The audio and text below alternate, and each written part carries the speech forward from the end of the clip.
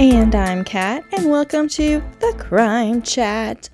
I am your forensic femme fatale, and Natalie is your true crime addict connoisseur. We're just two girls who literally ran out of giving a fuck. Yeah. We have 0 fucks to give. Zero at this point. We are obsessed with dark crimes, evil minds, and occasionally the unknown. Yes, we are. And here's your disclaimer.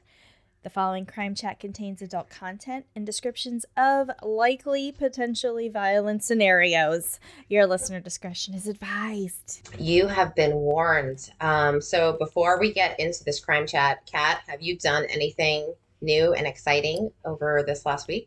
I haven't seen necessarily done anything new and exciting unless you call drinking a new bottle of 19 Crimes exciting. So they just came out. For those chatters out there, episode 1, we covered 19 Crimes, right? I was at the store the other day, and I was just perusing the wine aisle, and I see no other than Martha Stewart on the cover of 19 Crimes. It's called Martha's Chard. It's a Chardonnay, so they do have a hard chard. This one's a little bit lighter. I would say a little bit sweeter. Very easy to drink. So I did also the living wine label on it.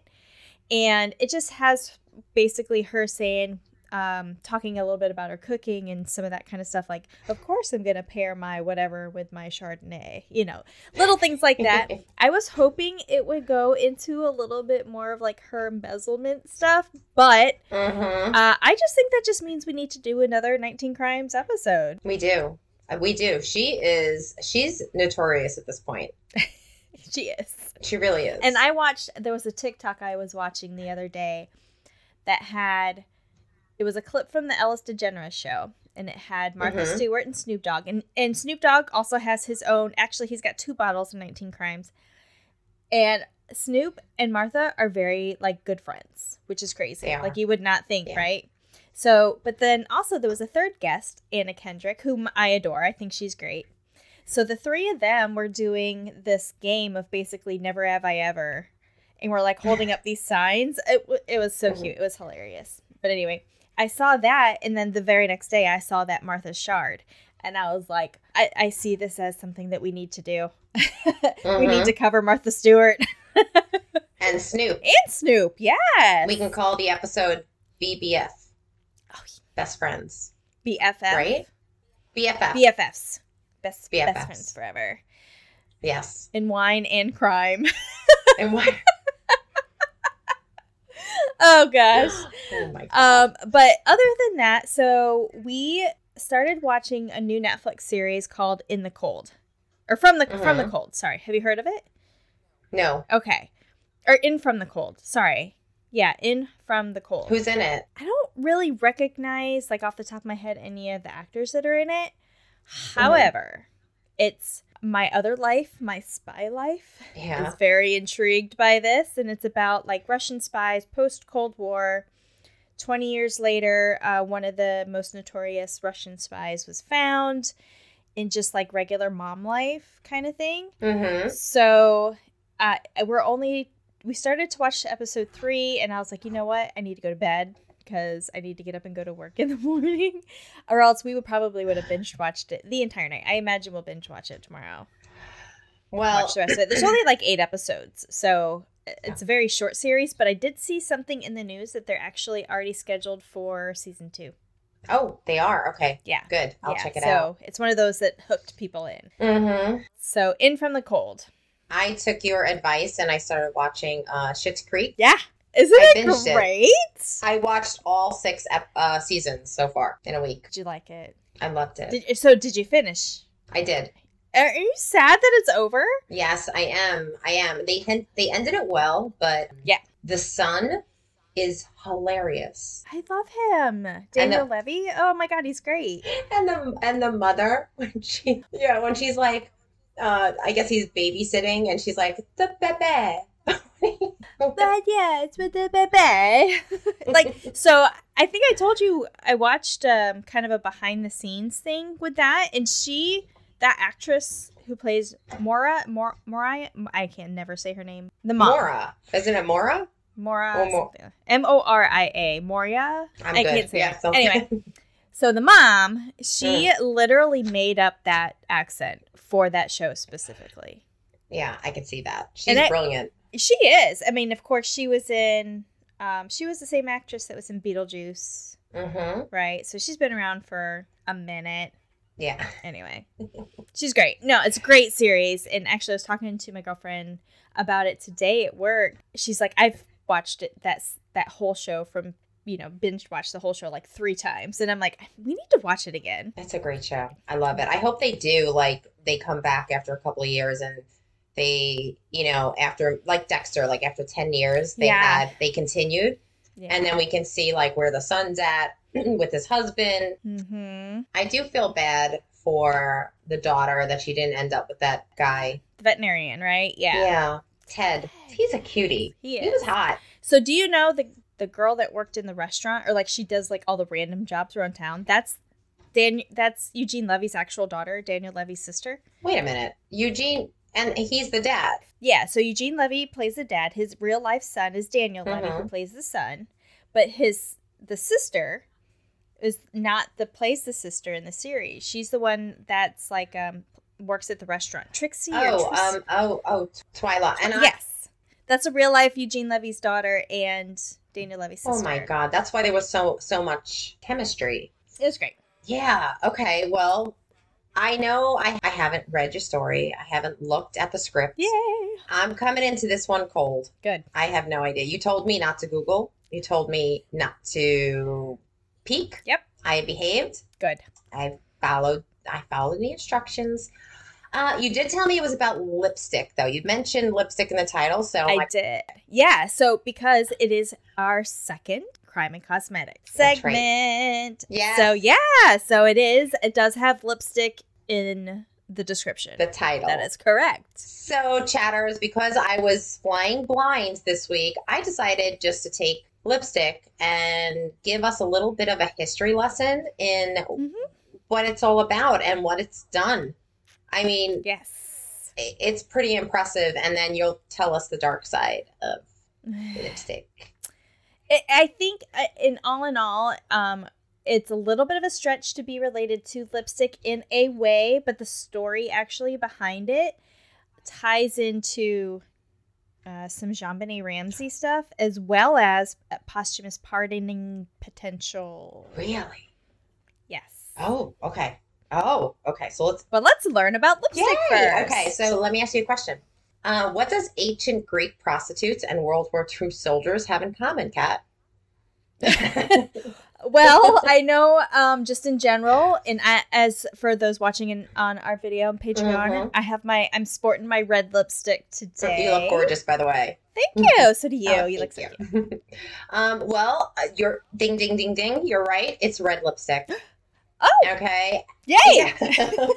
So it turns out that the iconic bold red lips have a surprising history in sex, power, and war. Yes, they do. And my very brief, and you could get into it, but my very brief, just off the top of my head knowledge with the red lipstick does tie to World War II.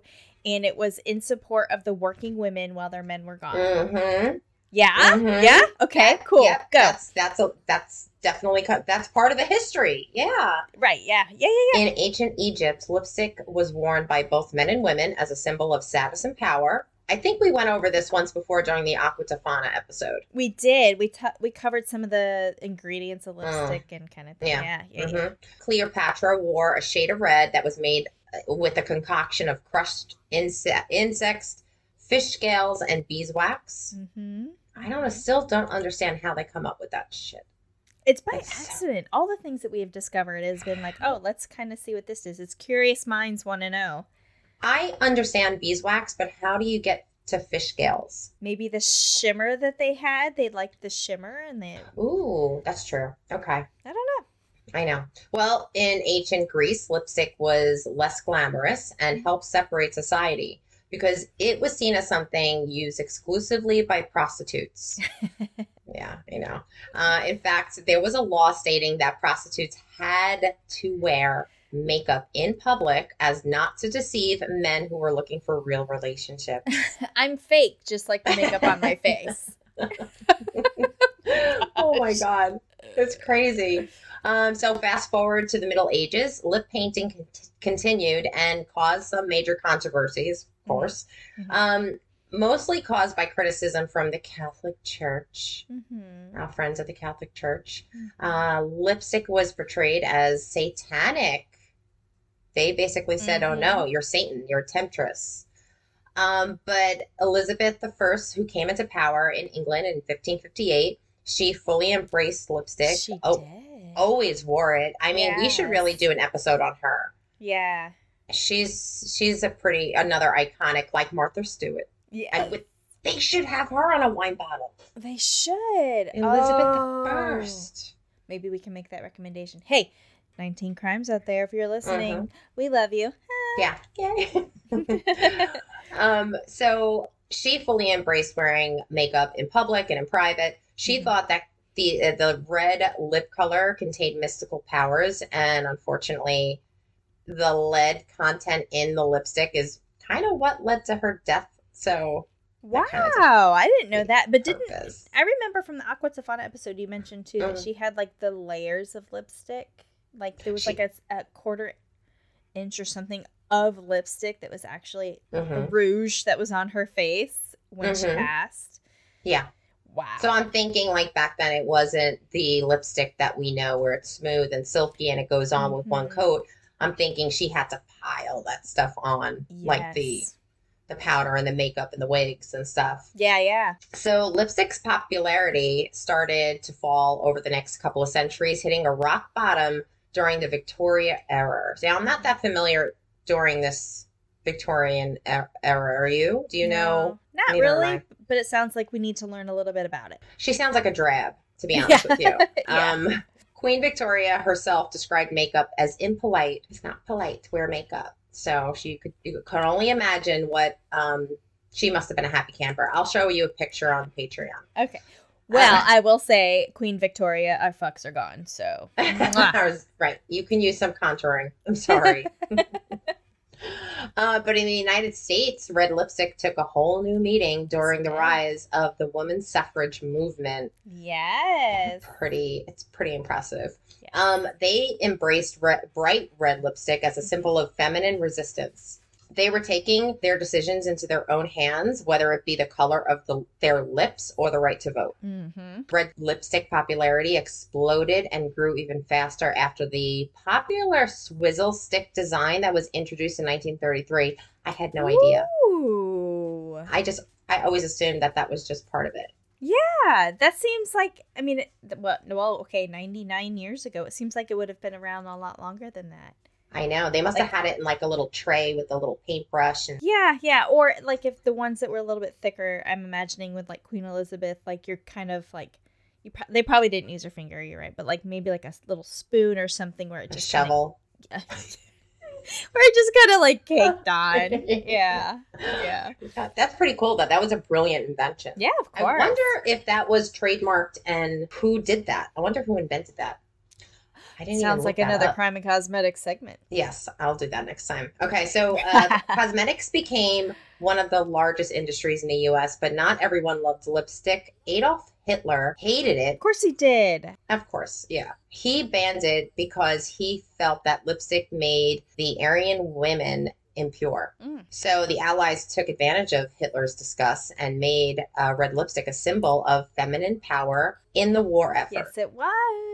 And so the last several years, like every time, I want to say it's in November. I could be wrong. Where I have this little meme. It's got red lips on it, whatever, and it has a little description about the reason why we wear red lipstick, and it was for supporting the women who were, working while their men were fighting, and basically it was a big FU to Adolf Hitler. Mm-hmm. Do you remember that old poster, Rosie the Riveter? Like, that's one of her trademarks, her red lips. I reenacted that, Rosie the Riveter. I've got a picture of me. So we were in upstate New York, and we went to a winery. I guess it was a winery, brewery, and a distillery. That's like our Disney. Right. But in the brewery, they had, it was like a war museum too. They had all kinds of things from like World War II. It was all up on the wall, and they had Rosie the Riveter on there. Mm-hmm. And I have a picture of me, which I'll post to the Patreon, going like this, like underneath Rosie. I was kind of like reenacting it. It was great. That's, I think the girl that modeled for that poster, there's a documentary with her. Yes, there is. Yes. She passed away not that long ago because I remember hearing something in the news about it. Yeah. Yeah. Oh, wow. Yeah. That was a pretty powerful image for women to see. Yes. You know? Very much so. So companies introduced brand new wartime shades like Fighting Red, Victory Red, and Montezuma Red, designed by Elizabeth Arden in reference to the U.S. Marine Corps song, which became part of the official uniform in the U.S. Corps Women Reserve. Yes. Isn't that crazy? Yeah. Her lipstick From became the part of the uniform. Of Montezuma. Yes. Yep. Yeah. My brother was a Marine, so love you, Joshua. I had no idea. Well, Elizabeth Arden, there's a picture of her walking down the street handing out red lipstick. Really? Yeah, like to the during factory workers. During World War II? Mm-hmm. Oh, look at that. I had no idea. Yeah. That's pretty freaking cool. I know, I'm getting chills just thinking about it. It's pretty cool. So American factories who employed women during the war were required to keep lipstick in their dressing room, allowing women to retain a sense of femininity and a continuity during the uncertain time. Sure. I see that, yeah. Yeah. In England, where a variety of consumer goods were rationed, Winston Churchill left lipstick untouched. He would not ration this. He recognized cosmetics as being an essential part of maintaining a feeling of normalcy amongst British women during the war. Aww. I know. Love that. Me too. The Ministry of Supply stated cosmetics are as essential to a woman as tobacco is to a man. Why? Because women didn't smoke then? I mean, come on. That is a little dated. It is dated. It is dated. It gives you. I get it. Yeah, it gives you a feeling about what was going on at the time. Yeah. The Allies won the war, and red lipstick continues this journey through the 21st century and continues to be an indispensable part of the cosmetic arsenal. Yes, it does. Mm-hmm. And a lipstick is an integral part to the story that I'm going to talk about. Yes. Okay, wait. So, are you ready for this week's Crime and Cosmetics segment? All right, take yourself back to last week. Where were we last week? We were in Chicago. Little later, Al Capone's no longer there, but corruption is still prevalent. Mid-1940. And enter in the Lipstick Killer. The Lipstick Killer was an alleged serial killer and one-time abductor active in Chicago during the mid to late 1940s. Police had little to no evidence to go off of. They had no suspects whatsoever. However, a serial burglar who was caught in the act confessed to the murders, later recanted on the grounds that he was coerced by police. So that's a quick snippet, right? Yeah. So let's set the stage a little bit. Let's talk about the victims. Okay. Victim 1, discovered June 4th, 1945. A 43-year-old female was found with her throat cut and stabbed several times in her apartment. She was identified as Josephine Ross. Her head was reportedly wrapped in clothing. Ross had a red skirt around her head held in place with a scarf.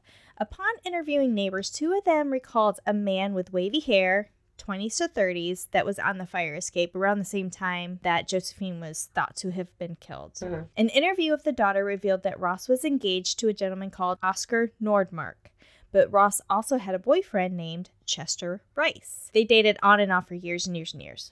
So Oscar Nordmark, the fiance, was interviewed and revealed that he was at work at the time. He was a bricklayer. The police were able to confirm that he had a very solid alibi for this. During Nordmark's interview, they asked him, hey, do you know about this Chester Rice guy? And he's like, oh yeah, I know about him. Josephine Ross and this Chester Rice guy, they had a relationship like on and off for years, right? Of course, I mean, I think I would too. I would tell my fiance about this other guy that just existed in my past. So Rice, when he was interviewed, first of all, Oscar said it would not put it past me, Chester Rice, to do something like this to her. Wow. Oscar Nordmark, he was like devastated, obviously, right? He was going to spend his life with this woman.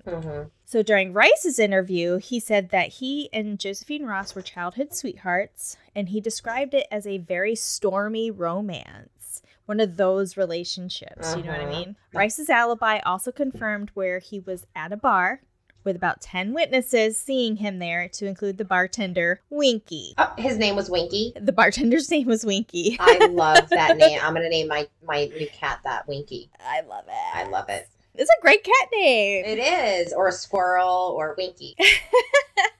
Fast forward about 6 months, December 10th, 1945, victim number 2. A 33-year-old Frances Brown, which ironically is also my father and my brother's name. Are you kidding? Crime chat link. Frances, of course, male is with an IS. Frances with an ES is female. You know, I never knew that. Yeah. Wow. For the most part, yeah. So Frances, female Brown, was found with a gunshot wound to the head and a knife in her neck. It was believed the stabbing was actually made post-mortem, so after she was already dead. On the wall of Brown's apartment was a note written in her red lipstick that said, quote, "For heaven's sake, catch me before I kill more. I cannot control myself," end quote. This led to the perpetrator being nicknamed the Lipstick Killer by the media. Can I ask you a question? What shade was the lipstick? It was red. It was red. Okay. All right. At least he's, red's good. Well, I mean, it was in the 40s, right? So we were still, it was World War II era. So it was red lipstick, man. True. Okay. This was also during a time where crime scene weren't really as controlled. They allowed the press to come in with them. So the press sees this, like the newspaper journalists see this, and they see the writing on the wall, and then they just start going nuts, right? There were several similarities between the first and the second victim, to include like the clothing wrapped around the head kind of thing. And they thought it could have been the same suspect. They weren't sure. Potentially a serial killer. So victim number 3 was 6 years old. Just a few weeks after the Brown murder, on January 7th, 1946, Suzanne Degnan was abducted from her second-floor window of her family's apartment. Evidence showed that Suzanne was taken into the laundry room of a basement of an apartment complex very close by, wherein she was strangled and then dismembered somewhere between 12:30 and 1 o'clock in the morning. Oh my God. Horrible. Absolutely completely different MO than the first two, right? Yeah. Her body parts were found in sewer drains surrounding the apartment complex for weeks after her abduction. A ransom note for her parents, like her parents went to go up and get her for breakfast that morning, didn't find her but found this ransom note demanding $20,000 in $5 and $10 bills, and they were to not contact the police or the FBI. Of course they did. The older sister of Suzanne said, quote, "I was old enough to know everything that happened and remember the looks on my parents' faces," end quote. As you can imagine, this case was a media frenzy. We talked a little bit about the media during that era, right? But at this point, they were all over crime scenes. Like, they were there wherever police went, right? And originally, Chicago Police Department did not link this child victim to the first 2 adult female victims. The Chicago Tribune labeled the Suzanne Degnan, the 6-year-old homicide, as one of the most atrocious American murders since the Loeb Leopold case. You may be asking, what's the Loeb Leopold case? So, crime chat fact. Here we go. Nathan Leopold and Richard Loeb, Loeb, not sure if I'm saying that right, were teenagers living in a very wealthy Chicago suburb and students at the University of Chicago who, in May of 1924, kidnapped and murdered 14-year-old Bobby Franks in Chicago. They committed the murder, characterized at the time as, quote, "the crime of the century," end quote, as a demonstration of their ostensible intellectual superiority, which they believed enabled and entitled them to carry out the perfect crime without any consequences. Like rich people doing things that think they can just get away with it. Oh my God. So that was like 20 years before then. So so they're saying this Suzanne Degnan case is like one of the most atrocious things that they have seen since this Leopold and Loeb case. Yeah. So sad. It is. So in February 1946, Suzanne's arms were found by sewer workers about a half a mile from her home after her previously discovered remains had already been buried. So wait a minute. They were still finding her body parts. I was going to say, so did they locate her entire body eventually, or? I think so. I think the arms were like with the last thing that they were able to find. Oh my God. But they were found about a month later. And then within the next few months, about 370 suspects were questioned and then cleared. And by this time, the press was taking an increasingly critical tone as to how the police were handling the actual overall investigation. And it wasn't until basically the child was killed that there was any kind of publicity over it, unfortunately. So FBI forensic psychologist, I love forensic psychology, John Douglas studied this case and wrote a book about many of the facts surrounding the murders and how they would be perceived today, like relating it to today's psychology, right? He said, quote, "The public was both cynical and skeptical about authorities' abilities to solve problems, and the authorities felt a need to produce solutions, whether they had the withdrawal or not. When Susan Degnan was murdered less than 3 weeks after Frances Brown, everything changed. There's nothing more horrible in the collective consciousness than the murder of a child. And the details of this particular murder were so monstrous that the public and the media demanded a swift solution and certain justice." And you'll see that kind of throughout the case, right? So he goes on to say, quote, "The police were now under intense pressure to come up with a suspect. In response, they launched the greatest manhunt in the city's history, involving thousands of leads, nearly 1,000 interviews, hundreds of polygraphs, and countless handwriting sample comparisons," end quote. Handwriting sample comparisons, one, because of the lipstick writing on the wall for the Frances Brown case, and then two, the ransom that was left for Suzanne Degnan, right? So after Suzanne Degnan's disappearance, the Degnan residents received several phone calls, to include a local boy named Theodore Campbell. Campbell stated another local teenager, Vincent Costello, killed Suzanne, and told Campbell to make the phone calls to the parents. Costello, who lived just a few blocks from the Degnans, had been convicted of armed robbery at the age of 16 and sent to reform school. Costello was arrested, but later cleared after polygraph of both Campbell and Costello revealed that neither boy actually had knowledge of the murder. They were just calling the parents, I guess, to harass them. But this was like one of the major leads that they had at the time. The man questionably, and I say questionably because you'll see why, that was actually convicted of being the lipstick killer was arrested in July of 1946, so about 6 months after Suzanne Degnan, while he was attempting a robbery. I don't know. I mean, is it normal for a serial killer to be a burglar? It depends on their previous, MO. It's possible for it to build if when they go in to conduct a robbery or burglary, they are violent. Yeah. However, the gentleman I'm going to talk about was not a violent man. Oh, okay. So, enter in 17-year-old William, or Bill, Herons. Born in Evanston, Illinois in 1928, he was raised in the suburbs of Chicago during the Great Depression. He had a fairly normal upbringing, and I put that in quotes because there were some other oddities, but could have been normal for this time frame. His family was poor. And imagine during the Great Depression, a lot of families were poor, right? Yeah. His parents struggled, and what money his father actually made was spent on socializing with his friends. He went to those speakeasies and spoke easy and tried to get a lot of the alcohol that was prohibited at the time. His mother, who worked in a bakery, often had to leave him and his siblings with a sitter, so there was not a whole lot of parental oversight.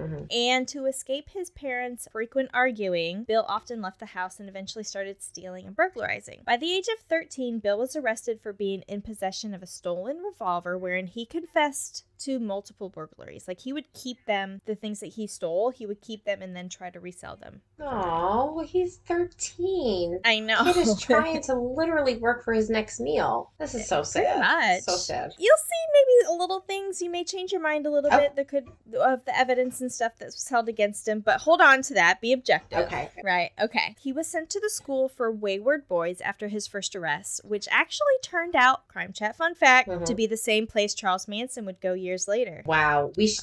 So the Wayward Boys, I've heard that school before. So that school has been open for a while. Long time. We should probably do a crime chat on that school. Ooh, yeah, the criminals who have gone there. To wayward criminals, yeah. Yes, okay. Yes.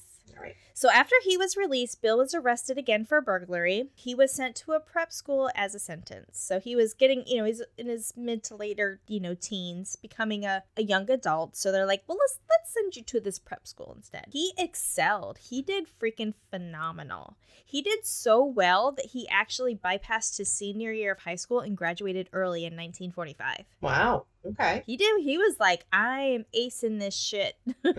He enrolled in the University of Chicago's electrical engineering program. Shout out to my son. Whoop, whoop. Not University of Chicago, Clemson, but he's an electrical engineer. However, due to costs, he did have to drop to part-time after his first year. His first year, he rocked it, right? But mom and dad were like, we really can't afford for you to keep going to school. So he began to work at night. He began to burglarize again for money. By his second year, his grades also began to slip because he was spending a lot less time studying. And he also started dating.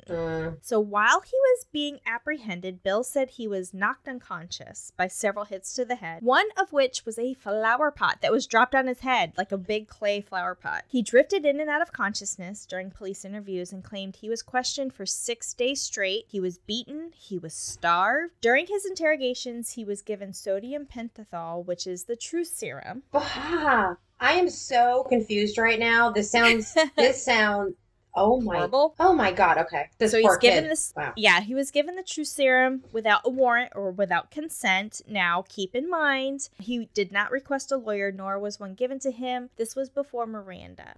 Miranda didn't come into play until I think 1963. So this was before it was the law to read people their rights. Right. So he knew he could have asked for one, but he didn't. He just didn't say anything, and I'll get into that a little bit. However, he was convicted and locked up for 63 years, making inmate C06103 the longest serving prisoner in Illinois history. And he died in prison at the age of 83 in 2012. Oh my God. Oh my God. Okay. So, but I don't understand. What hard evidence did police have against Bill Herons? Like what? Well, let's find out after a word from our sponsor. Okay. Hey chatters, Chris here. I finally got the mic from Nat and Kat and wanted to give a huge shout out to today's sponsors, the Suspicious Squad Shop. Plus let you in on some sweet deals happening at the store with a 15% discount code that I may or may not have acquired from your true crime host. But before we get to that, let me tell you a little bit about our sponsor. This shop is inspired by none other than the murder, mystery, makeup queen herself, Bailey Sarian, with some true crime fun to top it off. This store was created to support the Suspicious Squad LLC Facebook group, which is a group that encourages and motivates its members of murder, mystery, and makeup fans with a positive environment, where there's also monthly prizes and giveaways. And who don't like a good prize and giveaway? If you're into true crime, makeup, or just a positive atmosphere, be sure to check out the group in the awesome store. There is something for everyone, from your cozy fuzzy socks to love-inspired silverware, from your feet to how you eat. They got you covered. You can even find lingerie and handcuffs, which sadly, I was told, are sold separately. However, they can ship them together because they play well together. With plenty more to offer, don't miss out on the fun. Stop by, check it out at www.facebook.com/The Suspicious Squad Shop. And be sure to use that discount code CRIMECHAT. And we're back. So far, okay, we've talked about 3 horrible murders over the span of about a year and a half. With multiple interviews and suspects at hand, 17-year-old Bill Herons was arrested and convicted of being the lipstick killer. Police felt the pressure from the public and the press to find the person responsible, had questionable techniques in order to do so, as we mentioned, upon Bill's apprehension, right? And as you mentioned last week during the St. Valentine's Day Massacre episode, Chicago's public services were flooded with corruption. And this was still the case post the Chicago outfit and all that jazz in that area. In their eagerness to satisfy a very aroused public and ravenous press at the time, the Chicago Police and Cook County State's Attorney's Office went well beyond the approved norms of a criminal investigation in the following weeks. Oh my God. In the process, they seriously jeopardized the likelihood of gaining Heron's conviction if the case ever came to trial by his apprehension, keeping him awake for 6 days, giving him a truth serum, all that stuff, right? I am so confused right now because this is he's 17. What they put this poor kid. I would admit to anything. Right? I would be like, yeah, I did it. Get me out of the situation. And he is a 17-year-old kid that has been surviving. He has conviction in himself and he never said a word during the interrogation. This is what we know. This is what we know. Just imagine how rough they were with him. So a top to bottom shakeup of the police department was ordered to improve neighborhood surveillance, criminal investigations. Like, hey, you guys need to be more involved out into society, right? So unlike some vicious crimes that aroused attention and then quickly faded in the press, the Suzanne Degnan atrocity would not go away. press kept going back to it. Every week there was a new lead. Like, it kept going. So that meant also the pressure was on to the police department, because so she was killed in January and Bill Herons wasn't arrested until July. So 6 months into it, the pressure that was given to the police department to find who killed this little 6-year-old beautiful little girl. I've got pictures and stuff of her that I'll post. So, quick question. At this point, the police did connect her murder with the other 2 murders, the two girls, or at this point it's still separate? I'm going to get into it. Okay, I'm sorry. I don't know how it's connected. The police officer in me sees absolute zero connection other than the fact that it was in the same neighborhood. That's it. Okay. That's it. I trust your instincts more than the Chicago police at this point, so we're good. So enter in John Douglas, that FBI forensic psychologist I talked about earlier. He actually interviewed Bill Herons while Bill was in prison and said, quote, "I have spent my career helping to put away bad guys, kidnappers and killers, bombers and sexual predators." He actually worked on the Unabomber case, by the way. Oh, wow. And the worst of the worst. I've derived an enormous amount of satisfaction from that in his pursuit, right? But for that effort to have any meaning, our first allegiance must always be to find justice. And to approach justice, we must forsake the truth, whatever means necessary and whatever it takes. The American criminal justice process is an admirable one, but it's also often copied. As we have noted, it's not a perfect one. Innocent people are convicted, and the guilty ones evade the law or are let go by whatever reasons. He says, quote, "I weep for all of the victims." It is therefore incumbent upon us to have the humility to realize that we can and we must improve. Justice is often uncomfortable, but that doesn't mean that we should turn our heads away. And we talked about that in the posthumous pardon. We talked about the fact that it's uncomfortable. But if we don't talk about it, that just means that we are turning our head to something that needs to be brought into to the attention, right? And I like the way he articulated that. I think he... Oh, yes. John Douglas. Love it. Yep. Okay. Yep. And he goes on to say, quote, "And a perfect justice system is an ultimately unattainable goal." And it's true. Like, I totally agree with that. But that in no way suggests that we shouldn't continually strive towards achieving it, end quote. And by saying all of this, after he interviewed Bill Herons, he believes that Bill was innocent. Oh my God. So, potentially wrongfully convicted as the lipstick killer, let's talk about the evidence first against Bill Herons, okay?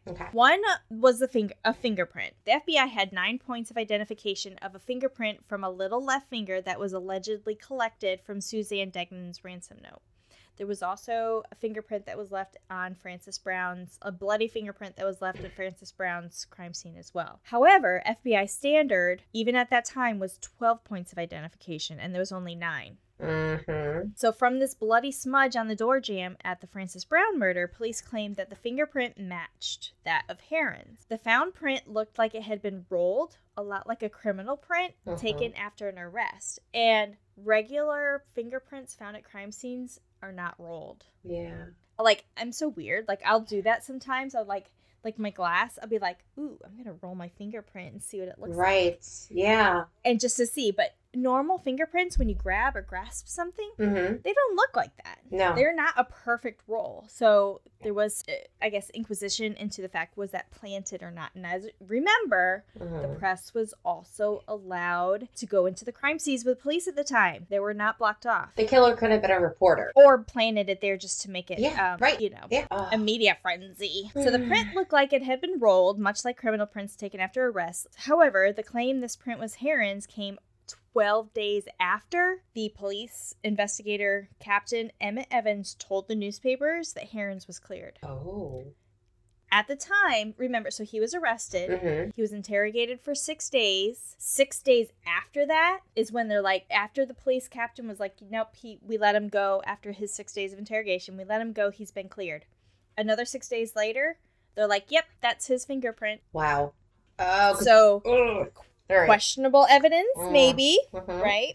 Okay, so let's move on to the handwriting sample. So the handwriting sample of the lipstick message that was left at Frances Brown's apartment was not definitively actually linked to Heron's handwriting, even though police claimed that his bloody fingerprint was left at the scene. Additional handwriting analysis of the impressions left also on the ransom note revealed hidden indentation writing. Mm-hmm. That's normal when you're using like a notepad of some sort, which reminds us of that Crime Chat fun fact throwback, right? Mm-hmm. The JonBenet Ramsey, Patsy Ramsey, Yeah. and the notebook that was left. We talked about that case in December. Yeah, so I have a quick question. Mhm. Do we know who the detectives or the investigators who were on this case that came to this conclusion? Do we know who they are? Yeah, I mean, well, I don't mention them in Yeah. here. They've been since passed away. Mm-hmm. But yeah, they know who they were, yeah. So after this analysis, the FBI actually declared there was no indentation writing at all left on the ransom note. And most handwriting experts believe that Heron's had zero link whatsoever to the note. In 1996, an FBI handwriting analysis guy, David Grimes, said both the ransom note and the lipstick writing absolutely excluded Heron's altogether. Are you kidding me?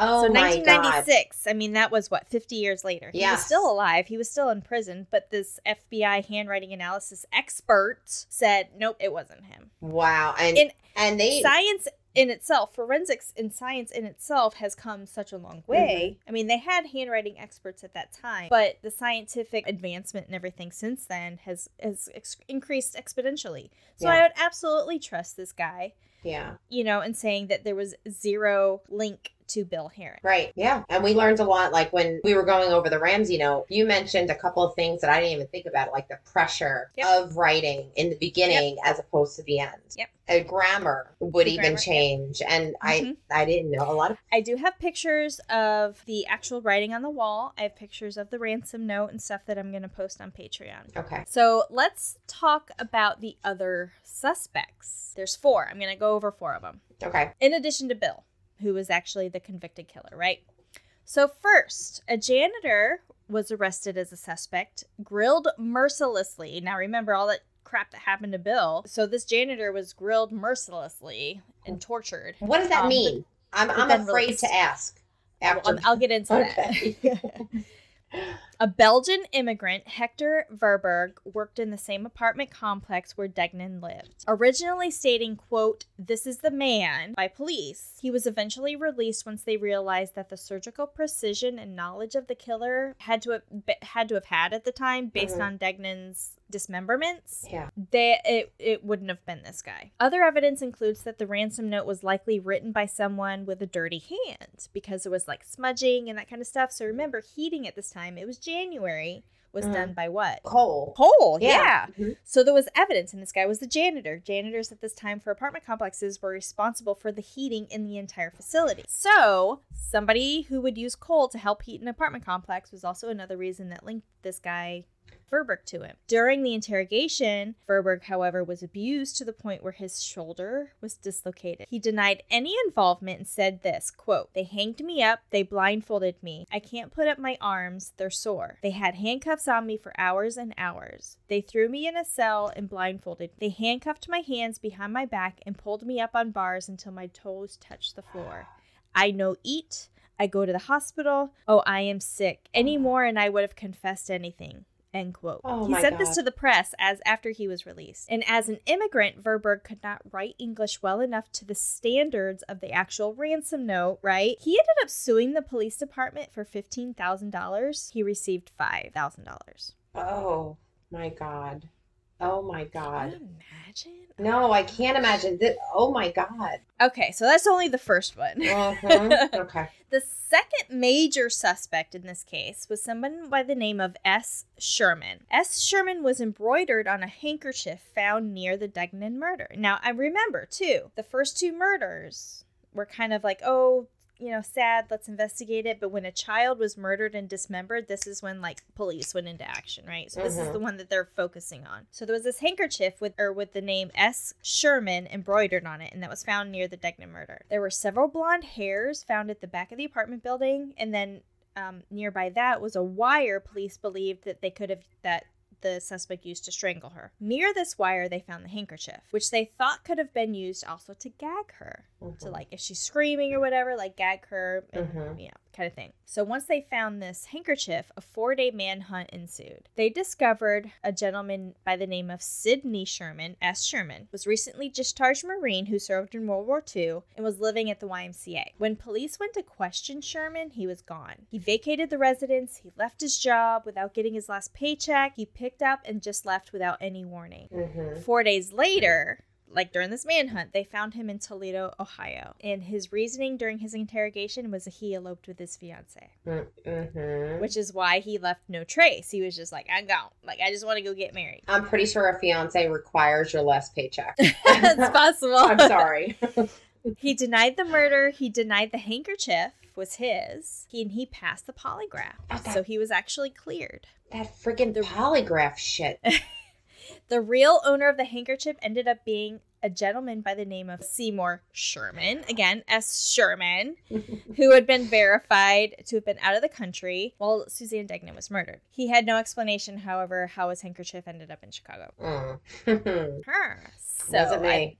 No, it wasn't me. It wasn't me. I'd be like Shaggy. It wasn't me. That's right. So the third suspect to me is the most promising. Richard Russell Thomas was living in Phoenix when he was arrested for molesting one of his own daughters. He was in Chicago at the time, like confirmed at the time, during Suzanne Degnan's murder as a self-identified drifter. During his interrogation for molesting his daughter, the 42-year-old Thomas confessed to killing Suzanne, but was released awaiting trial. A handwriting expert in Phoenix found, quote, great similarities between Thomas's known handwriting and the Degnan ransom note. Thomas was also a nurse, matching the profile of someone with medical or surgical experience. Thomas lived across town from the neighborhood, like he lived in the South Side, which wasn't close by. However, he admittedly would frequent a car yard that was across the street from where Suzanne's arms were later found. The day that the Thomas development broke in Phoenix, Bill Herons was arrested, and Thomas would recant his confession. However, Thomas was a very strong suspect at the time, given a variety of potential coincidences, right? So I'm going to go over a couple.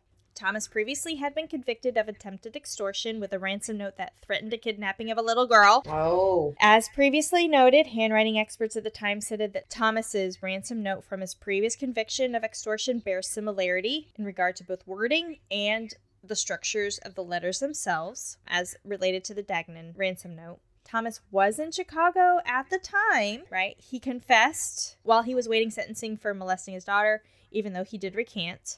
He was a nurse and was known to masquerade around as a surgeon. He often boasted to his friends that he was a doctor, and he was known to steal surgical supplies. Police department in Chicago previously developed a profile of the Degnan killer as having surgical skills. Right. He frequented a car agency near the Degnan residence, and then, of course, parts of Suzanne's body were found in a sewer across the street. And like Herons, he was a known burglar. Thomas died in prison in Arizona in 1974, and most of the evidence surrounding this was lost or damaged over the years. Are you kidding? So Bill Herons, in his appeals and his processes of trying to get out of prison, would say that the records were gone. They were damaged or lost or destroyed because he was convicted on molesting his child, and he died in prison. When he died, they got rid of all the records. Oh my God. So the last suspect, number 4, George Hodel. Does that name sound familiar? Oh God, does it ever? I took a deep dive on him one time. And that's not sexual. I'm not saying No. Oh God, no. Yeah, ew. So with George Hodel, for those chatters out there that don't know, he was investigated for the murder of Elizabeth Short, a.k.a. the Black Dahlia. His son, Steve, was an LAPD detective and wrote a book about his father that actually linked him to not only Black Dahlia, but also the Zodiac killings. And George Hodel, he was also a physician. That was just a theory. It wasn't necessarily like a named suspect at the time. There's just been theories about him. Yeah. So George Hodel, I mean, you've already done a deep dive into him. He's a crime chat in itself. Like, he is a freaking weird dude. We're going to do that. Okay. We are going to do that because I did take a deep dive and I just went down a rabbit hole. He really does have a very strong case against his father. And when you're saying this to me, when you're going through the story, Yeah. think about it. When you dismember a body, there needs to be a level of just meticulous mental capacity to do it, to kind of go through the system, because it's not easy to do. Not that I would know. To not realize that you're dissecting a human being. Right. Because I think a lot, not that I would know or thought about it, but I'm just assuming when you dissect a body, there's a lot of blood. Yeah. There's a lot of things that you don't expect. Even like so I've been to, I can't tell you how many autopsies I've been to. Mm-hmm. And they do the whole Y incision and dissection and everything. And at that time, a lot of the blood has settled. But it being a fresh body, where it settles at the bottom, like if you're... And that's where a lot of times I can see if like bodies have been moved. If they've been set in one position, all the blood settles, it looks like bruising on the body. Yeah. But if they're found in a different position that's not equal, livor mortis, I think. Livor mortis? I think that's the thing. That's the thing that's hard for me to focus on the initial guy that they accused of this, Herons, because a simple burglar who is just surviving in that time doesn't seem the type of guy, because, I mean, if burglars are in, they're out, they don't want anything on their hands. You dismember, you're getting stuff on your hands and you have to meticulously clean. He did carry a knife with him for all the burglaries that he did. But again, as I mentioned, he wasn't a violent man. He would use them to pry things open. So not necessarily to a surgical stab knife. somebody. Right. Yeah. Now, I will tell you, I came across an interview of Herons on YouTube that you guys can find. I'll list it in the resources and stuff for this. Cool. It was around 2000, 2001. He was in prison, and there was some really super interesting things that he said. When he was arrested for burglarizing, he never imagined he would actually be questioned about 3 unsolved murders. Yeah. Right? Yeah. Chicago police testified that he did not confess. He never confessed. He never said anything during his 6-day interrogation. But they did testify the fact they had the fingerprints and the handwriting evidence. He was aware that the fingerprint found on the Brown crime scene occurred, what he said, quote unquote, much later than from the body was found. Remember, it was those 12 days. He was interrogated for 6 days. The police chief said he was cleared. 6 days later, nope, he's arrested because we found this bloody fingerprint at the crime scene. Right. He was well aware that it was many days later. So the original handwriting evaluation was completed by the FBI. They collected the handwriting evaluation from the ransom note and from the lipstick. They sent it to the FBI. The FBI expert said there's no similarities between Bill Herons and the evidence. Prosecution then hired their own handwriting expert who said they were one and the same, that it was the same person. There were even other handwriting experts hired by local newspapers who revealed even at this time there was 0 similarities between the known handwriting samples of Heron and then the lipstick writing or the ransom note. Herons felt that he was in the wrong place at the wrong time. He was burglarizing in the same neighborhood as all 3 murders. The prosecution offered him a plea bargain to plead guilty for all 3 murders in exchange for life in prison. They offered this to him during his interrogation while he was under the true serum, being, deprived of food, sleep, everything. 17 years old. He said no. Yeah. His second offer came after he was appointed a public defense counsel. Public defender was like, just take it. He's like, no, I'm not going to take it. The Chicago Tribune published an article before his trial stating that Herons had confessed, which was not true. He never confessed to anything. And later, the Chicago Tribune actually said that they made the story up. So feeling hopeless and suicidal at the time, 17 years old, he was continuously harassed by newspapers from the beginning all the way until after the actual trial or after his sentencing. Because of this, he felt that he was, quote, over the barrel.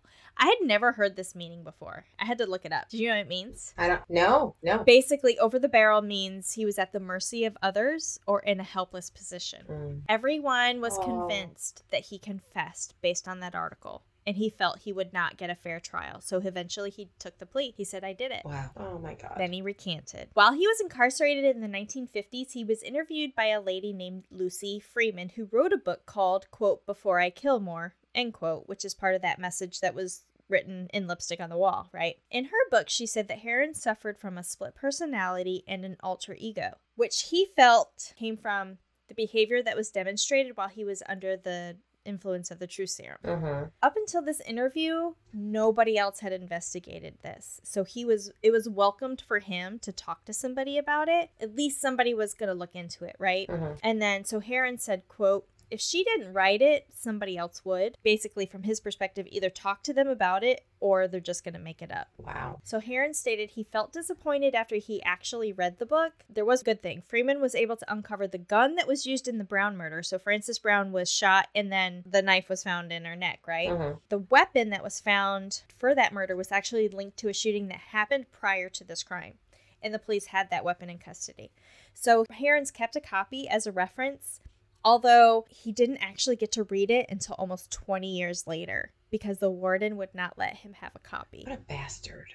Right? What a bastard. Oh my God. But he kept it. I mean, he kept it in his possession. He said he would use it as like a reference and stuff. So in 1966, he was given the benefit of what's called the Parole Act at the time. And he was actually discharged and paroled from the Degnan murder, from the 6-year-old's murder. However, when the law changed in 1973, he faced the parole board every year since then. Now, even though he was paroled or discharged or, and from any wrongdoing for the Degnan murders, he was still convicted of the other two. Mm-hmm. Up until his death from 1973, he faced a parole board every single year and claimed his innocence every single year. The parole board was supposed to follow the laws written out in the Parole Act from the time of the actual crime, not the time that the law changed. In their report, they considered him to be a, quote, good parole risk, meaning that he was reformed, we could let him out and he would be fine. However, they said they would never release him because we don't want people to do the things that you're been convicted of. We're not going to let you out. And this is called a general deterrence. The parole board would say a lesser sentence would depreciate the seriousness of the crime and promote disrespect for the law. Wow. And that's why I mentioned there was a tie to the posthumous pardons. This man should be posthumously pardoned. Yes. Yeah. He did receive support from his brother, who actually never believed that he committed the murders in the first place. Mm-hmm. His parents divorced shortly after the conviction because it just kind of tore his family apart. And the only remaining family members he had left during the time of his interview that I found were some nieces and nephews. His parents and his brother had both passed away. Oh. Now, at a parole hearing in 1991, then Assistant Secretary Attorney Thomas E. Pack scoffed at Heron's claims of innocence, saying, quote, "This is a man who cut a helpless little girl into 6 pieces and decapitated her, who murdered 2 women in their homes and remained with their bodies bathing them," end quote. EPAC also said at one of the parole hearings, quote, "Before Stephen King ever thought of any of these kinds of acts, William Heron was doing them," end quote. EPAC sounds like a douchebag. Right? I'm sorry. I'm like, oh, wow. That's fucking harsh. That is harsh. Mm. Here's another flip side. Suzanne Degnan's younger brother, Jim, said to have researched the case while he was well into his 20s, after Heron began claiming that he was actually innocent. So Jim examined some of the evidence and spoke with some authorities and a retired judge, and he said he was satisfied that Heron was guilty. He said Heron's supporters had decades to prove his innocent, but never could. And he was quoted saying, "I always waited for the other shoe to drop, and it never did," end quote. Mm-hmm. So the family still believes, or at least the family of Susan Degnan still believes, that Bill Heron was responsible. Mm. Here's another quote. "There was no deathbed confession. He always said he was innocent." This came from Dolores Kennedy, an intern coordinator at the Center of Wrongful Convictions at Northwestern University, who wrote a book about Heron and actually became a close friend, became his power of attorney to make his medical decisions. And she said, quote, "I've known Bill for 27 years. There was never an instance where he indicated he had any guilt in any of those murders," end quote. Wow. Heron was convinced the truth would eventually come out, but he was convinced it wouldn't be until after he died. He said, quote, "They would realize they made a mistake after I'm dead," end quote. Oh my God. And that is my story of the supposed lipstick killer of this crime and cosmetics segment. Oh my God.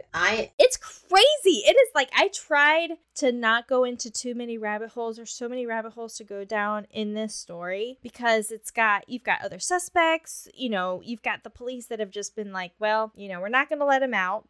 Or the parole board's like, I'm not going to let him out because then we don't want to give the wrong impression to the public that it's okay to commit these crimes. Yeah. So basically you're keeping him incarcerated for a crime he probably didn't commit for deterrence. Well, I mean, this is an innocent man's life. Like, he probably barely lost his virginity. Oh, yeah. Before he went into prison. I know, but I mean, this is also the mid 1940s when the first Right. killing happens. So this literally is like right after Al Capone. Mm-hmm. This is on people were still on the force, or like, I mean, at that point you were serving what, 20, 30 years on the force, so Sure, yeah. you were still on the force. You could remember Capone and this situation. So Mm-hmm. to think that, one, the cops, first of all, they sound like this is terrible, and then two, his public defender, his attorney, Yeah. what's to say that he wasn't working for the cops? Right? Yeah. Like, let's get this done. We want this off out of the media. We want to get an attaboy that we did it, that we solved this case, and let's move on. Exactly. That's exactly what they wanted because, and again, specifically with Suzanne Degnan's murder, Mm-hmm. there's nothing that linked it to the first two murders, to Josephine Ross or to Frances Brown. There's like Right.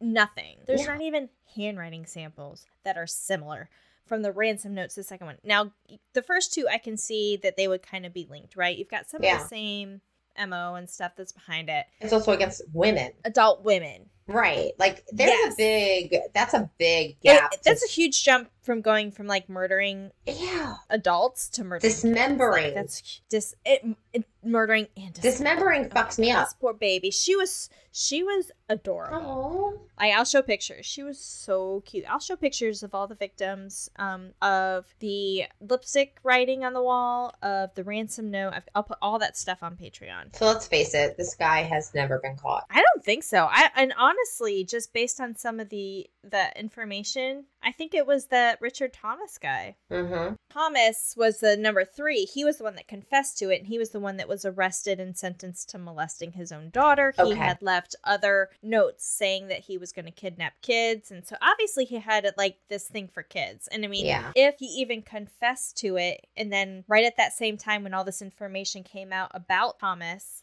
by the time Phoenix Police Department had relayed that to Chicago, Bill Herons was arrested, and so Thomas was like, oh, no, it wasn't me. I didn't do it. That motherfucker ended up dying in prison anyways, so fuck him. Wow. Holy crap, Kat. This was good. It's a crazy story. Like, I started trying to find like another crime and cosmetics thing, and I'm like, lipstick killer, right?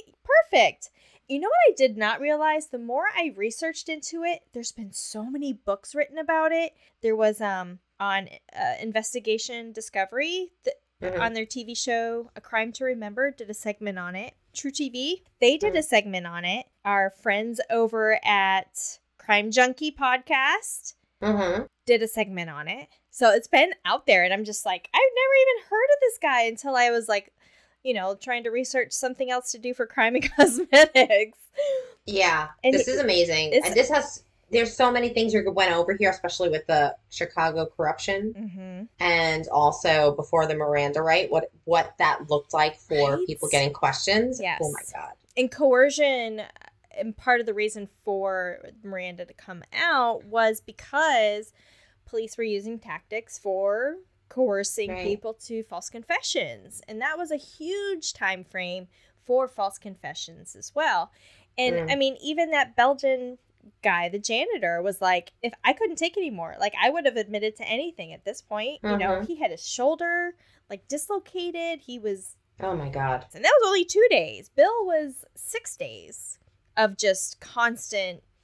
The other thing I didn't mention too, I found that he had a spinal tap. For what? Why? Just because. Just to put him under some sort of torture. He had a spinal tap. That's great. And I've had 4 spinal taps, okay? hell? But I've had local anesthetics where you don't feel that pain and that shit still hurts. Yeah. He didn't have any anesthetics. This. You got a needle going into your fucking spine. It hurts. So they put him through all kinds of crazy things. That poor kid, and he was 17. He was 17. He had his adult life Mm-hmm. was spent Yeah. in jail pleading for his innocence. Yes, rest in peace. I believe you too. Rest in peace, Bill. I believe you. I mean, now I feel for the families because victims, Mhm. the families of these Yeah. murder victims suffer. Mhm. And I've talked to people. I've talked to families of murder victims. I mean, I'm sure you've had some sort of association with that too, where you're just like, I feel for you, and I'm so sorry. No. But also on the other side of it, you can't convict the wrong person. And as John Douglas said, we do not have a perfect justice system. We should always strive for a perfect justice system, but because we're humans involved in it, we're going to make mistakes and shit's going to happen.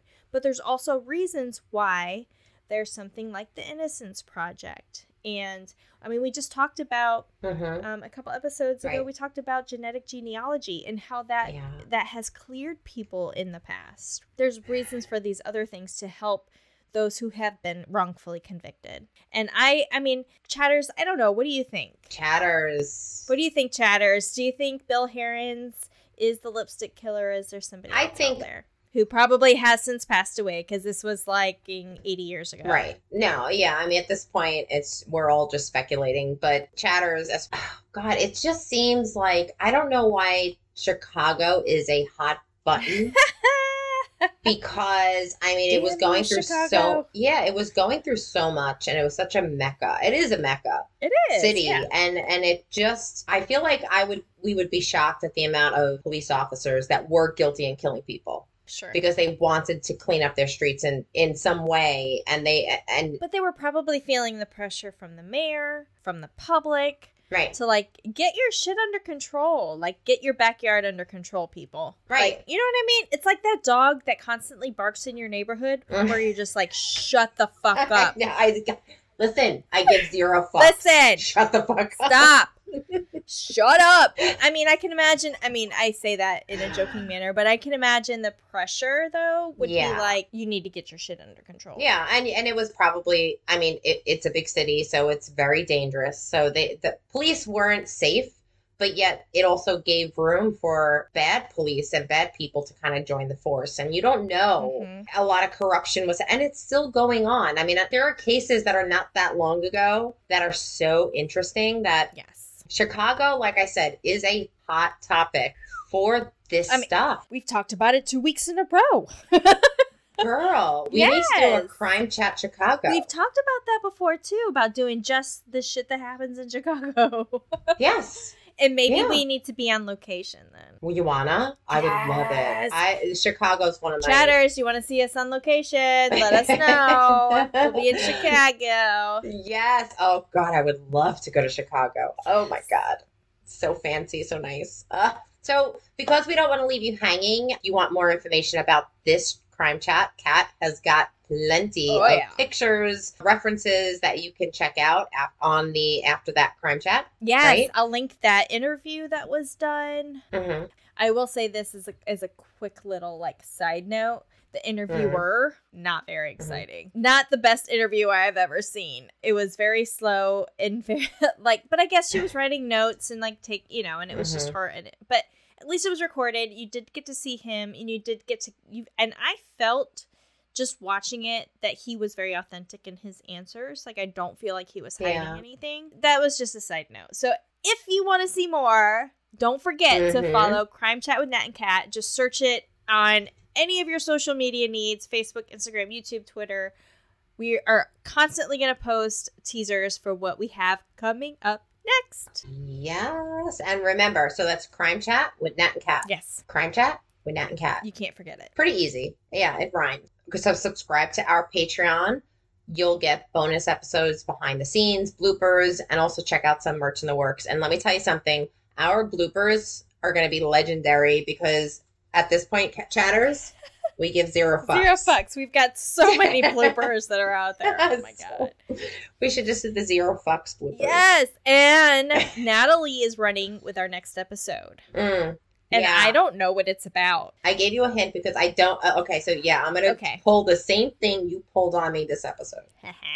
So my assignment, Chatters, is to research the difference between parkways, highways, driveways, and expressways. I love That's all I know. That's all I'm going to do. And you're in for a surprise just as much as I am next week. And I can't wait. I can't fucking wait. Yes, that's good. That is going to be a good chat. Okay. Yes, awesome. it is. All right, guys. Well, we will see you guys on the next Crime Chat. Yes. Bye, Chatters. Bye, Chatters.